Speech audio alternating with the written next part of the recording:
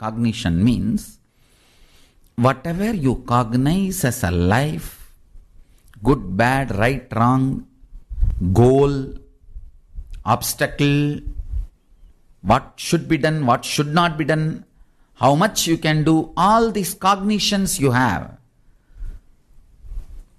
That is the fundamental decision-making mechanism of your life. I call that as a buddhi.